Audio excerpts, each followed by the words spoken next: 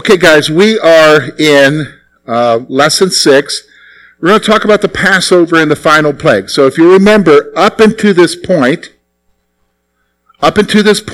we had the 9 plagues taking place where God is wanting to show himself mighty and punish the Egyptians for what they have done to the Israelites. And so now we're coming to the final plague. But there's got to be something that has to take place before the final plague, because God has a purpose in all that he does. Now, we're going to be looking at chapter 11 and chapter 12. We're not going to read through these again because of our time, but we're going to kind of go through these different things. Now, chapter 11, verses 1 to 10, is the announcement of the final plague. So God's going to announce the final plague. Moses is going to announce it as well. So here's what I want you to see. First of all, the Lord tells Moses that he will strike Egypt one more time, and then Israel will be driven out. So he tells Moses, there's going to be one final plague, and when this happens, they're not just going to let you go, they're going to drive you out of there. They don't even want anything to do with you anymore. They're going to mush you out of here. Okay? As they are driven out, Israel is to ask the Egyptians for silver and gold. Now, isn't it interesting? God says, I'm going to give you favor with the Egyptians so that when they ask you to leave, you can ask them for silver and gold and they'll gladly give it to you to get rid of you. Do you know what I'm saying? And you will plunder them, is what the word says. You basically are going to strip them of all they have. Isn't that amazing? Now you're like, why would God want the silver and gold? Well, we'll see that later as we get into the study, as we progress further along. There's a reason why they are to have the silver and the gold. It's not so that they have a nice bank account. Okay? Now the Lord gave Israel favor in the sight of the Egyptians and Moses' prominence. So here's what's happening. As these plagues are happening, God gave them favor in the sight of the Egyptians, because the Egyptians are like, wow, look, this isn't happening to them. They start favoring the Israelis, and they start viewing Moses as a what, folks? As a god, as some kind of superior person. So God gave them prominence and favor. Now, Moses now has to go and tell the Egyptians. Now, I think this is pretty bold. Because remember, Pharaoh said to Moses, what? If you show up here again, you're what? You're dead. Now, obviously Moses isn't afraid anymore, is he? No. So he shows up and he announces that the Lord will strike and kill the firstborn of Egypt. Now that's an amazing thing to tell them, right? What would you do if somebody showed up and said, God's going to kill your firstborn child? That would be, or you would be like, are you crazy? Get out of here. You'd be calling the police or something. Do you know what I'm saying? This guy's harassing me. He's threatening me. That's what this basically is, but Moses is announcing it. He said there will be a great outcry in Egypt such as not been heard before. So what's going to happen is God's going to come through. He's going to kill all of the firstborn, not just the firstborn human beings, but firstborn of the animals in one night, and there's going to be such a great outcry as such has never been heard in all of Egypt before. Okay? So this is what Moses is telling them. The Lord will make a distinction between Israel and Egypt, as Israel will not be hurt. Now, isn't that interesting? God's saying Israel's not going to be affected by this. This is purely going to be against the Egyptians. Purely against the Egyptians. And the Lord points out that Pharaoh will not respond so that he can show his mighty works. So the Lord says, look, by the way, Pharaoh's not going to change his mind here. This is so that I can show my mighty works in what I'm about to do.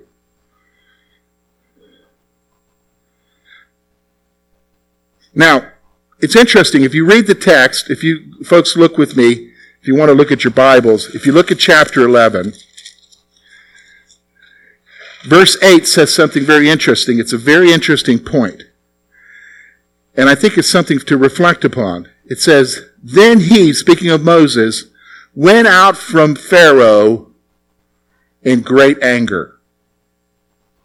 Now, when I read that, I was kind of perplexed like this. I mean, he's showing up, he's telling him he's going to kill them. Why is he leaving in great anger? Well, it's because of his righteous indignation towards what God's about to do. Not about God, but that these people refuse to repent, therefore God has to judge them. So he's angry about what God is about to do because of them. Do you understand what I'm saying? Because of them. He's not heartbroken here. He's recognizing that they're being judged. Okay? They're being judged.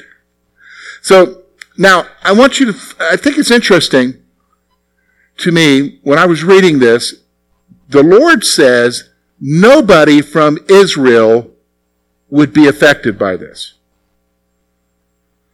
Nobody from Israel would be affected by this. Now, I want you to keep that in the back of your mind. Okay? What I just said, nobody from Israel would be affected by this.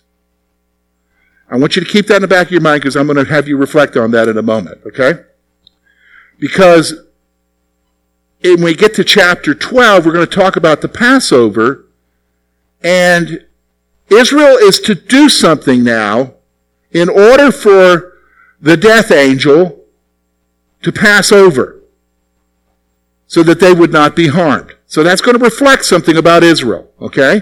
So let's talk about this. In chapter 12, verses 1 to 28, we're going to see the first Passover instituted. The first Passover. Now, how many of you have ever heard of the Passover? You've heard of it because every year the Jews celebrate the Passover.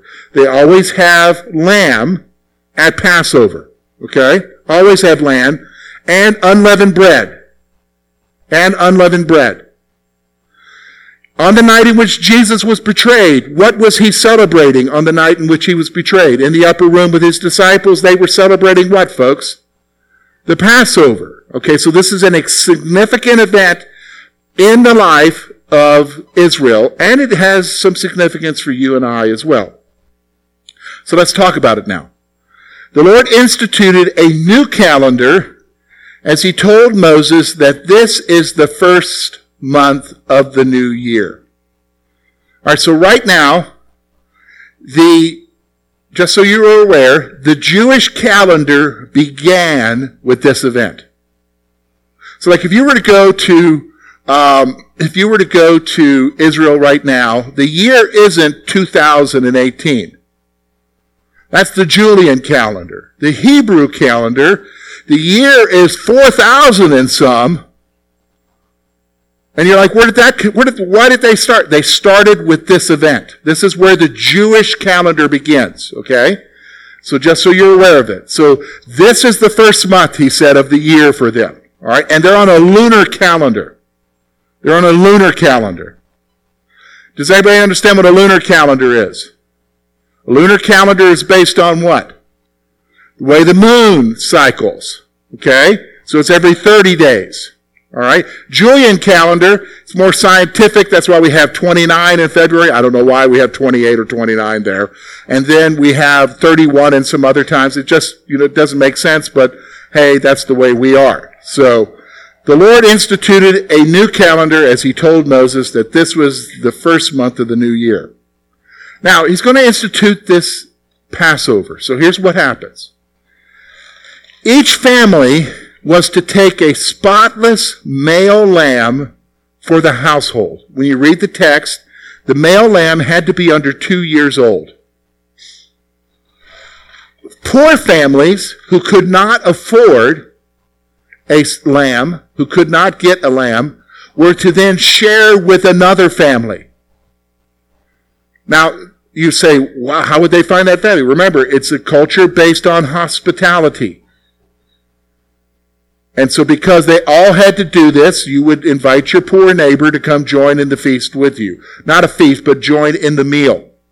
All right? So they had to take a spotless male lamb. Okay? A spotless male lamb. Now you're going to see the imagery here of what's going on here with our Jesus. Okay? Because who's Jesus, folks? His title is, remember what John the Baptist said? He is the what? Behold the what? The Lamb of God. All right? So each family was to take a spotless male lamb for the household. On a certain day, the lamb was to be killed and its blood put on the doorposts and the lintel. Okay? So, just so you understand what the lintel is, like, what's the lintel? Okay? Is that a bean? Here it is. It's on the doorposts, on the lintel. Okay? So they were to put blood from that lamb on the doorpost and the lintel of the home.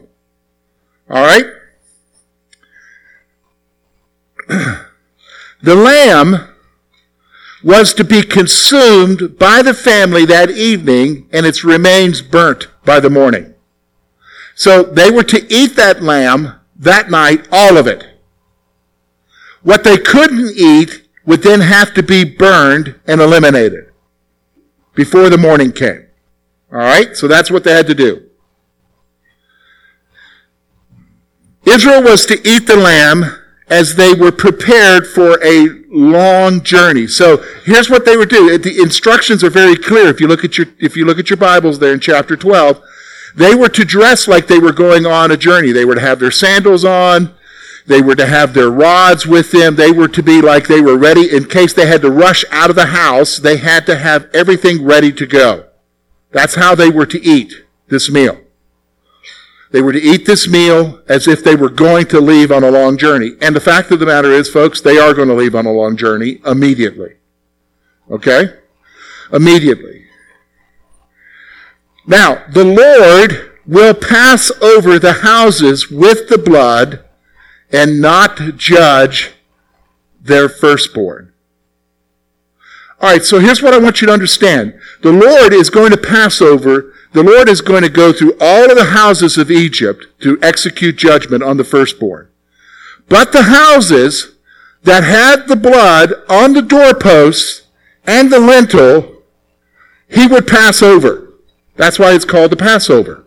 All right? He would pass over, and so their firstborn would be spared.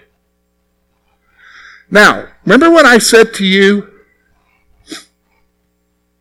earlier when we were looking at chapter 11? I said the Lord promised that he would make a distinction between what? Israel and Egypt, and none of Israel would be what? Harmed or hurt. Now, what does that tell you about the Israelites with regards to this? They started to believe, they acted on that belief. It's basically, the point is that they all did this. Okay? They all did it. Why? Because by this point, in the number of plagues that have happened, do you think they believe that their God is real? And if their God's telling them to do this, you think they're going to do it? Yeah, you better believe it. You're seeing the belief here. Okay?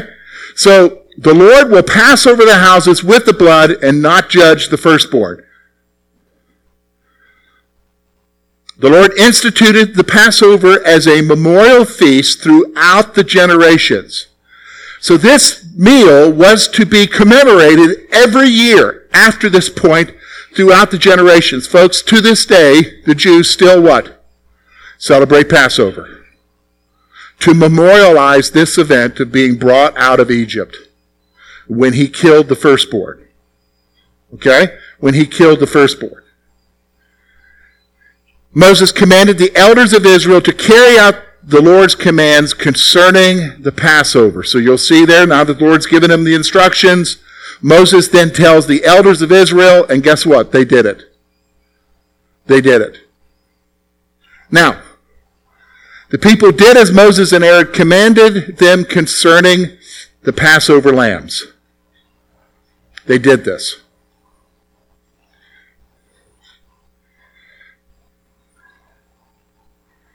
Now we come to verses 29 through 36, which is the death of the firstborn. So here's what happens. When you look at verses 29 and 30, it's just two verses. Two verses describe, that's all that you're going to know about what happened. It came to pass at midnight that the Lord struck all the firstborn of the land of Egypt, from the firstborn of Pharaoh who sat on the throne, to the firstborn of the captive who was in the dungeon, and all the firstborn of the livestock. So Pharaoh rose in the night, he and all his servants and all the Egyptians, and there was a great cry in Egypt, for there was not a house where there was not one dead. Wow. All right, so let's talk about it.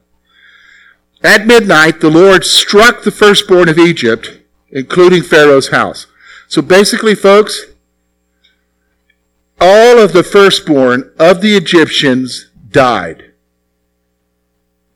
Died. So if you were a firstborn and you were an Egyptian, you were dead that day. Doesn't matter what age you were or whatever. Like, for instance, I'm the firstborn in the Cannon house with my mom and dad.